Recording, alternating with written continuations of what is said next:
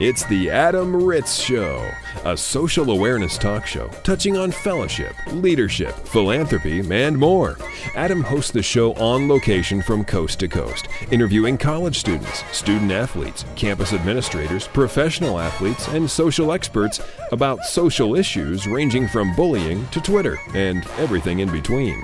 And now, it's your social awareness radio host, Adam Ritz. I'm Adam Ritz, and we're broadcasting live at the Alpha Tau Omega National Convention with a live studio audience.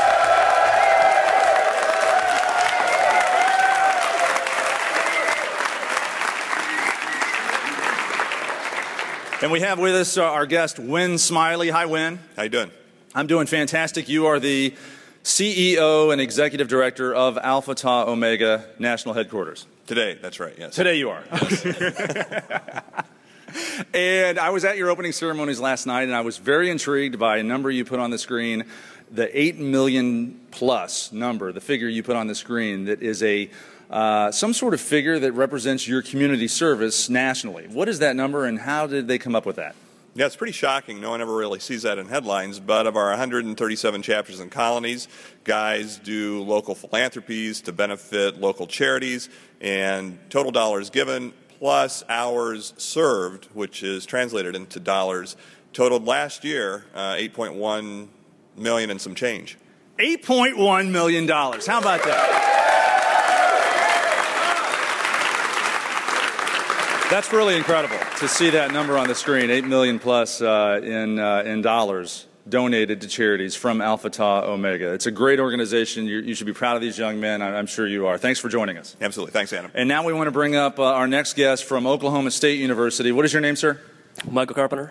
Michael, again, with the community service, your campus does something called the Egginator. Can you explain what the Egginator is?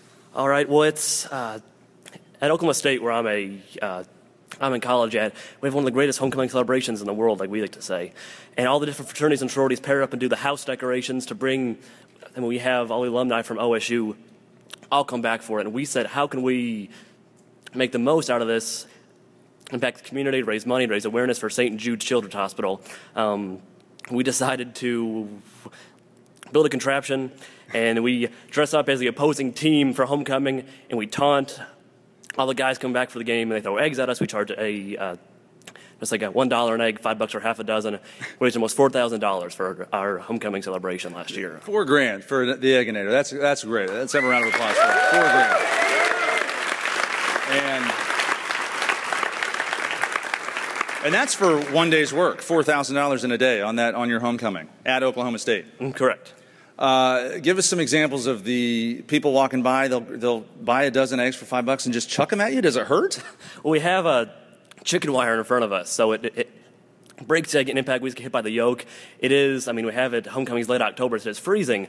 But there's no real, unless they hit you right. Unless they get you right there. It's not. It's usually not as painful as you might think. Was the chicken wire an add-on after a little trial and error? It's been going on for a couple years, but I assume so. I would hate to see that first year of the Egginator in 1977 when they didn't have the chicken wire and people were getting hit with real eggs.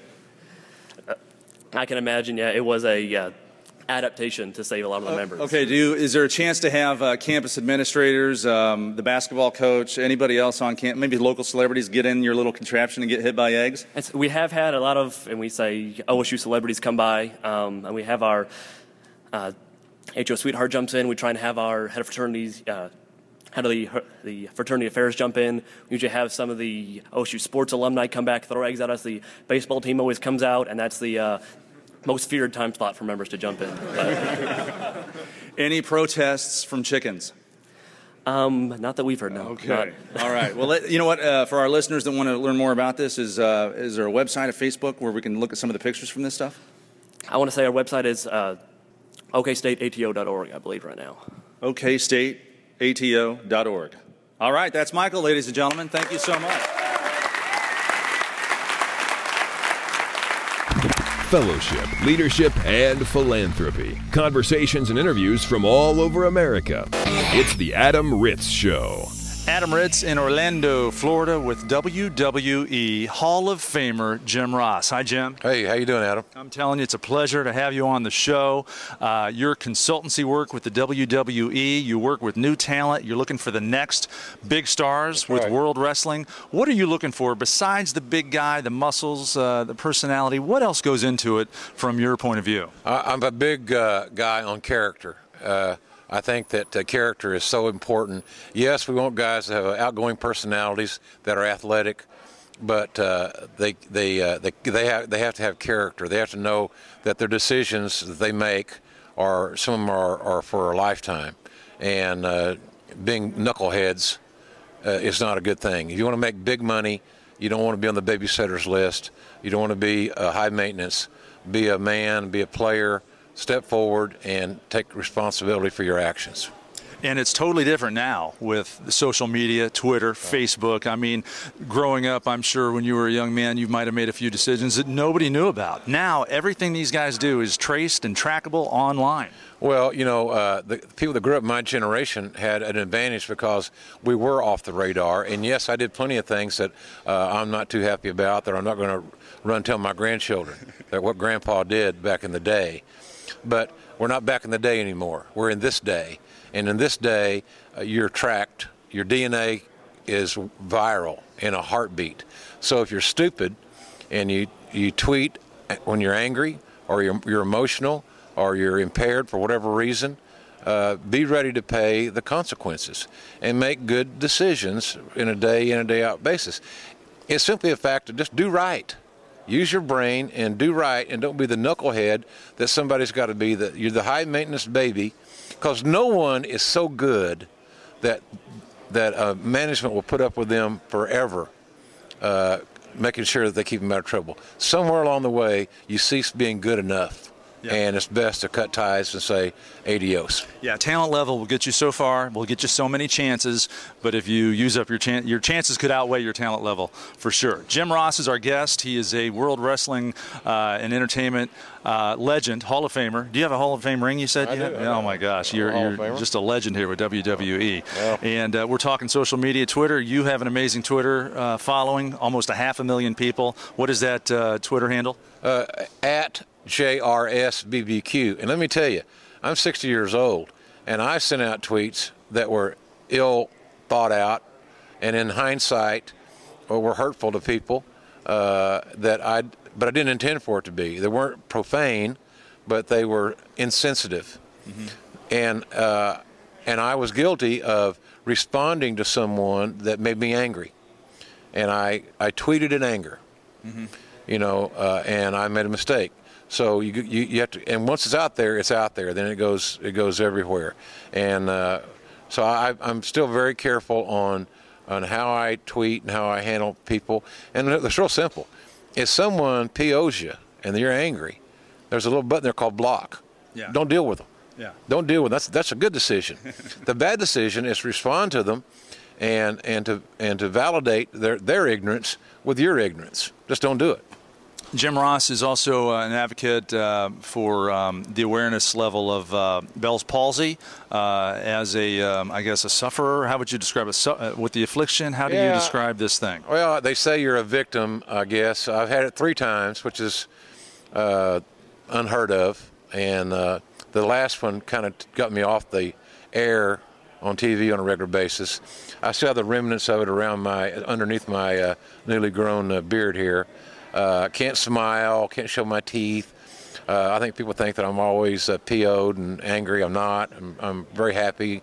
But I'm trying to create some awareness for Bell's palsy. A lot of people are getting it. They tweet me. I give them encouragement and some things to watch for. But, when you first get it, you think, man, I'm having a stroke. Your face sags. You're paralyzed on one side of your face. I had to tape my eyes shut to sleep. You're hearing sensitive, your tongue goes numb, your speech is slurred, and for someone that is on the air, and I never was exactly the matinee idol to start with, and then you get a couple of 3 bouts of Bell's palsy, it doesn't do you any favors. But I've always looked at it as it was part of my journey. That's one of the cards that was dealt to me in this hand of life, so to speak. And as you and I were talking, I'm a big Oklahoma football fan, and I on the sideline for all their games. And when I walk by the handicap section and I see people, young and old, sitting in a wheelchair in the handicap section, I know that more than likely, unfortunately, they're never going to get out of those chairs. And I'm walking by. And so me and my boo-boo face, Bell's palsy, is a small issue in the big picture. So that's how I approach it. Did it adversely affect my career? Yes, but does it define me? Heck no, it doesn't define me, nor will it ever. It's an inspiration, Jim Ross, WWE Hall of Famer. Follow him on Twitter at JRSBBQ. And you still work with the WWE as a consultant with talent development. We wish you the best of luck. And I got to tell you, I'm honored to have you on the show. Thank you, sir. Thank you very much. And again, if you want to be a great athlete, you want to be successful in whatever you're going to do, don't be the knucklehead that the management's got to babysit from day in and day out. You're not that good. You can catch up with The Adam Ritz Show online. Podcasts of recent shows, including this one, can be found at adamritzshow.com. Like us on Facebook at Facebook/Adam Ritz Show, or follow at Adam Ritz on Twitter. We are in Murfreesboro, Tennessee, and it's spelled Murfreesboro, but Yes, is it pronounced Murfreesboro? No, it's Murfreesboro. Murfreesboro, Tennessee, on the campus of Middle Tennessee State University. We're with Associate Athletic Director Diane Turnham. Hi, Diane. Hey, how are you doing? I'm doing great. Thanks for having me down in this part of the country. It's so hot here. Yes, it is. Did you bring this heat with you? I didn't. And I wear long sleeves because I know as soon as I get indoors, I'm going to freeze with the air conditioning. Exactly. Anyway, we're here to talk about a very serious topic. We cover some, social awareness topics on this show, anything from bullying to hazing to Twitter responsibility. Right. And unfortunately, within your own athletic department here at Middle Tennessee State University, just within the last several months, there was a murder involved with one of your student athletes, Tina Stewart. When was that? Well, actually, it happened last March, right before our women were about to go to the Sunbelt Conference Basketball Championship. We were leaving that Friday, and it happened on a Tuesday afternoon when she got back from practice. And truly, a very devastating thing for so many of us. It's one of those things as athletic administrators you pray all your life you never face. But she and her roommate had an altercation. They had a disagreement over, quite frankly, her roommate had been gone a lot, but she was coming over to the apartment with some other people she had met, and they were smoking pot in the apartment. And so Tina had talked to some of her teammates, had asked her not to do that because she was afraid if the coaches came over to do room check and they smelled pot, they'd think it was her, and she, might be in trouble, miss games, lose her scholarship, whatever. So Tina had asked her numerous times not to do it. They were back doing it one afternoon. Tina called their security at the campus apartments. An individual came, and actually there was really no evidence left, but he knew that had been something going on, so he just told the girls to dispose of anything they had and left. But apparently when he left, she came back. Tina was in her room, and they had an altercation, and she stabbed Tina. I don't think anyone could have ever imagined that something that serious would have happened. Roommates have scuffles all the time, but for whatever reason, something must have snapped in this young woman, and she went after Tina. And unfortunately, she hit her main aorta going into her heart, so Tina probably only lived about 10 more minutes after that point. So. Well, we remember where we were on certain days in history, and I remember exactly where I was when this story rocked America, really. Right. I was in Chapel Hill, North Carolina. I was getting ready to speak to the North Carolina football team at Chapel Hill, and the head coach at the time was Butch Davis, and he pulled me aside, and he said, look at this, and he showed me his phone and showed me the story of Tina Stewart getting killed at Middle Tennessee State University. I'm sure, if I can remember it like it was yesterday for me, I'm sure here on campus with you and your own department, your staff, what was it like that day? It was a normal day. We were getting ready to go to the tournament. The girls were practicing. They usually get out about 3:30, 4 o'clock. And Tina dated a fellow men's basketball athlete. She had gone home to take a shower, and she was gonna meet up with her boyfriend Casey for dinner when he got out of practice. And I was at home already. It was it occurred around 6 p.m. that night. I was at home, and I got a call from my women's basketball coach, and he kind of had a tradition that he and a friend of his went out to eat on that particular night, and he was there with one of our other associate ADs. They were having dinner, and he got the call that something had happened. And so, of course, he and the other associate AD took off to the hospital. When he called me, it was a very difficult time.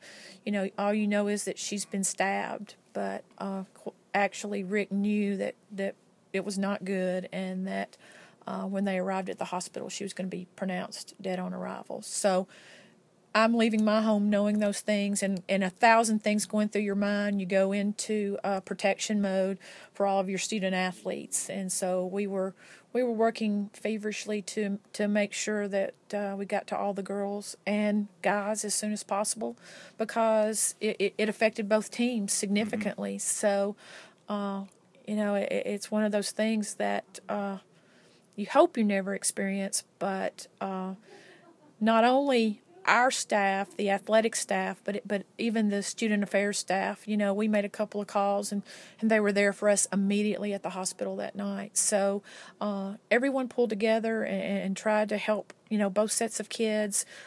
We had counselors on campus, and they called additional people in and met with the team, and we kind of protected the team the next 2 days while they were making a lot of difficult decisions, because, as I said, They thought they were getting ready to go to the tournament in 2 days, and that was all that was really on their minds. And then all of a sudden, what do we do, and where do we go from here?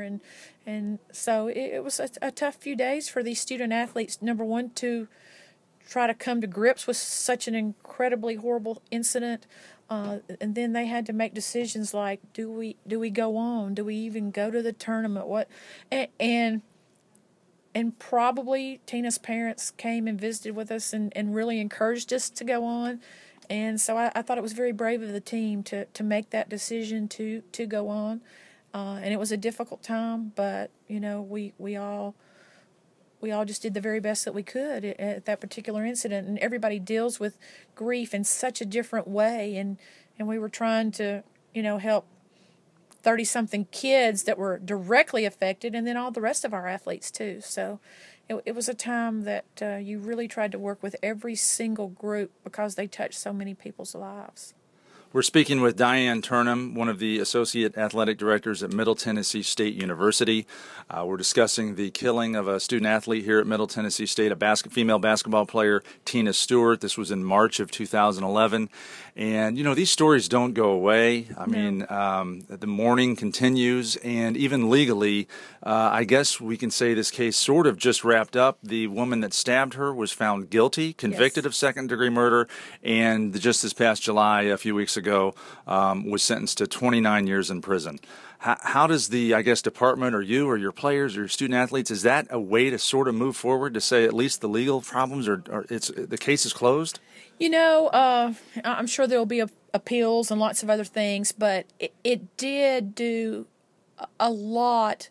I think the most difficult thing for our student athletes was the fact that she remained free on bond until her trial, which took, it was purposely put off for a year so that we could go through another basketball season. There were lots of different things affecting it, but the trial started in May of this last year, and so a lot of our girls were not here. Some had to testify, obviously, but it was a long time for the family and a lot of our KC, her boyfriend, and our athletes to realize that she was still free, and that was tough. So I think the most healing thing is when the trial did actually occur. She was in prison awaiting sentencing, and I know for Tina's family, that was a huge relief that at least she was now at least behind bars, and was going to be paying in some way for what she had done. And then the sentencing was just, a couple of weeks ago here, and, the girls and some of them were in town, and Coach Insel and his staff and myself, spent some time with the family, and they have a sense that the justice is working, and that she's beginning to pay for what happened to Tina, and it's still very difficult, but her family, I'll never forget, the night it happened, her father looked at me and said, we have to forgive, or the violence will never end.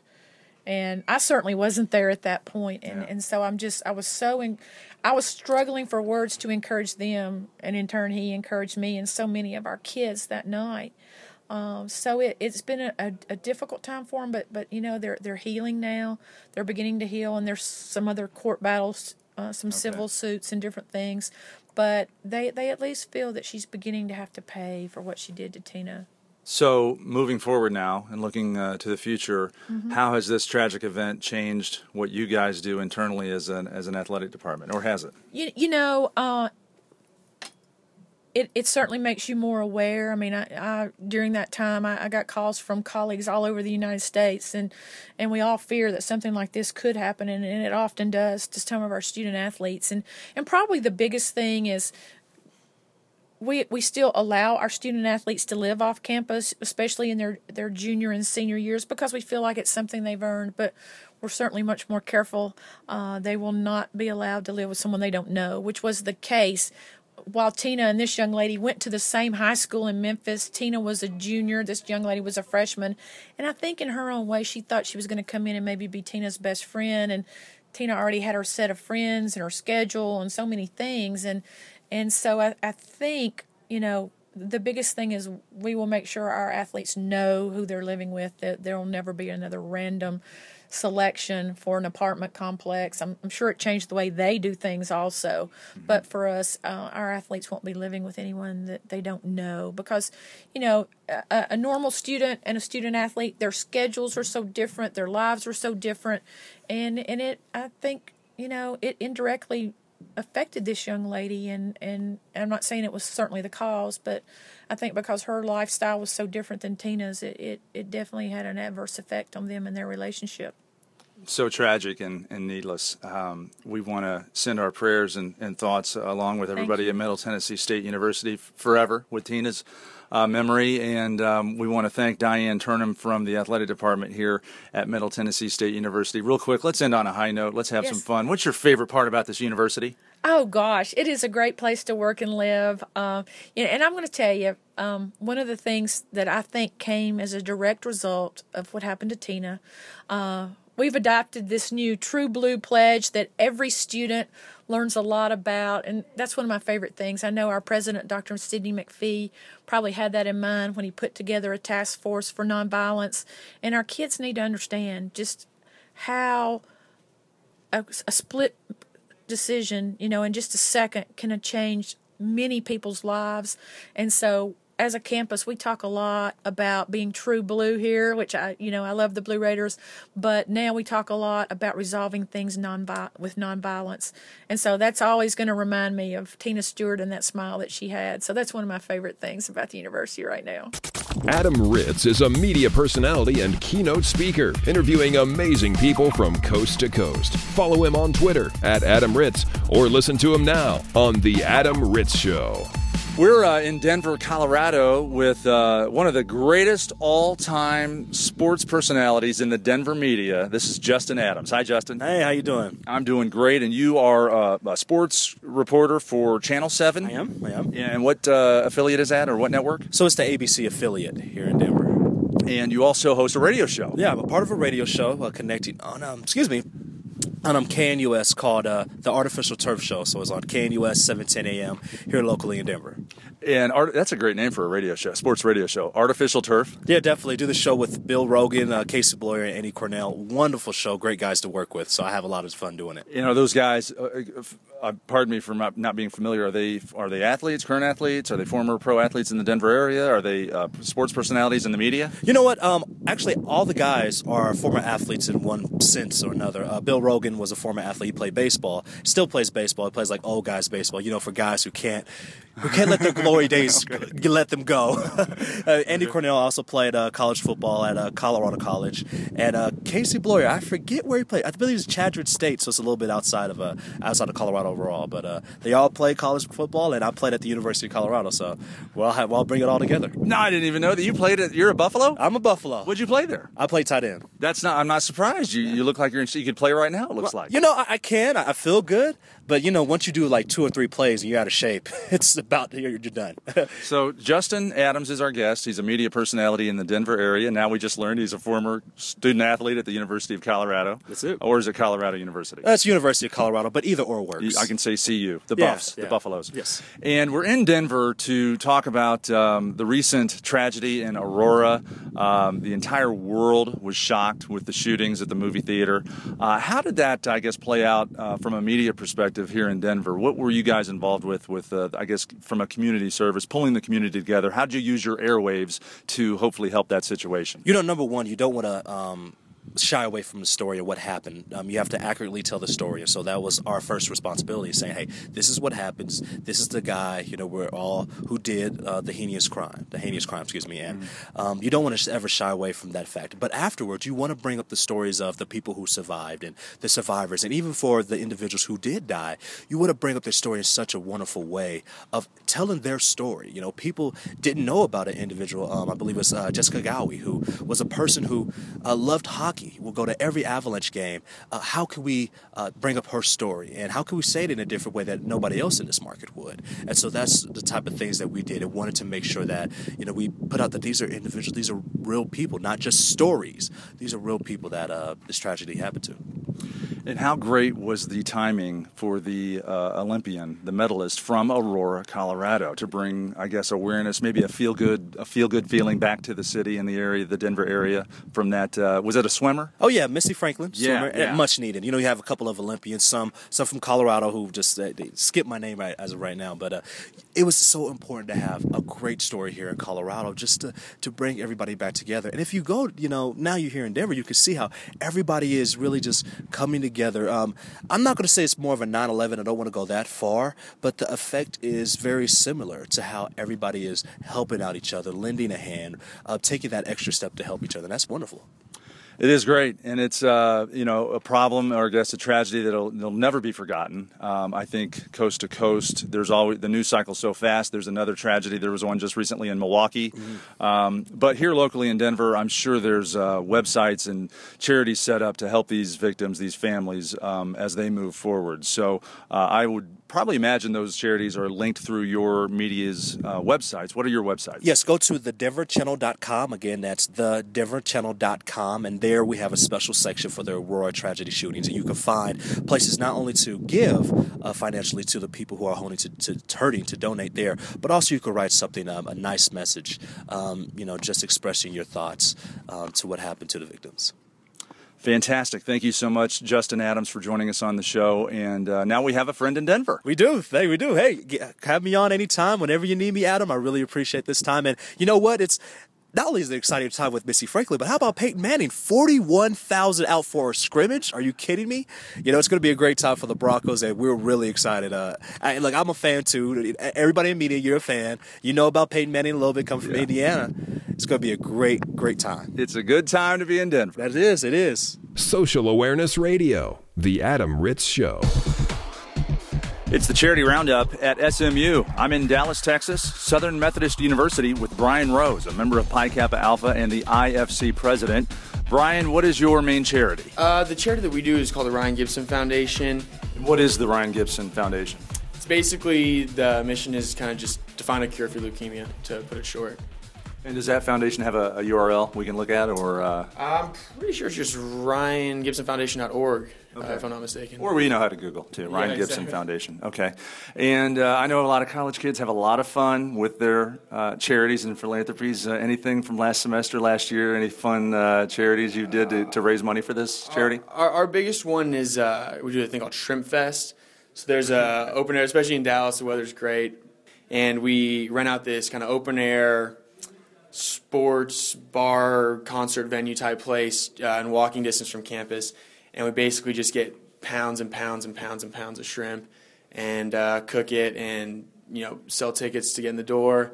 And all the proceeds go directly to the Ryan Gibson Foundation. So it's a good time. That's fantastic. And I'm sure all the local seafood restaurants hate you that day. Yeah, exactly. They were not their biggest fans. So The Adam Ritz Show is recorded live, both in studio and across the country. For information on this broadcast, including how to hear this show on a station in your city, visit adamritzshow.com.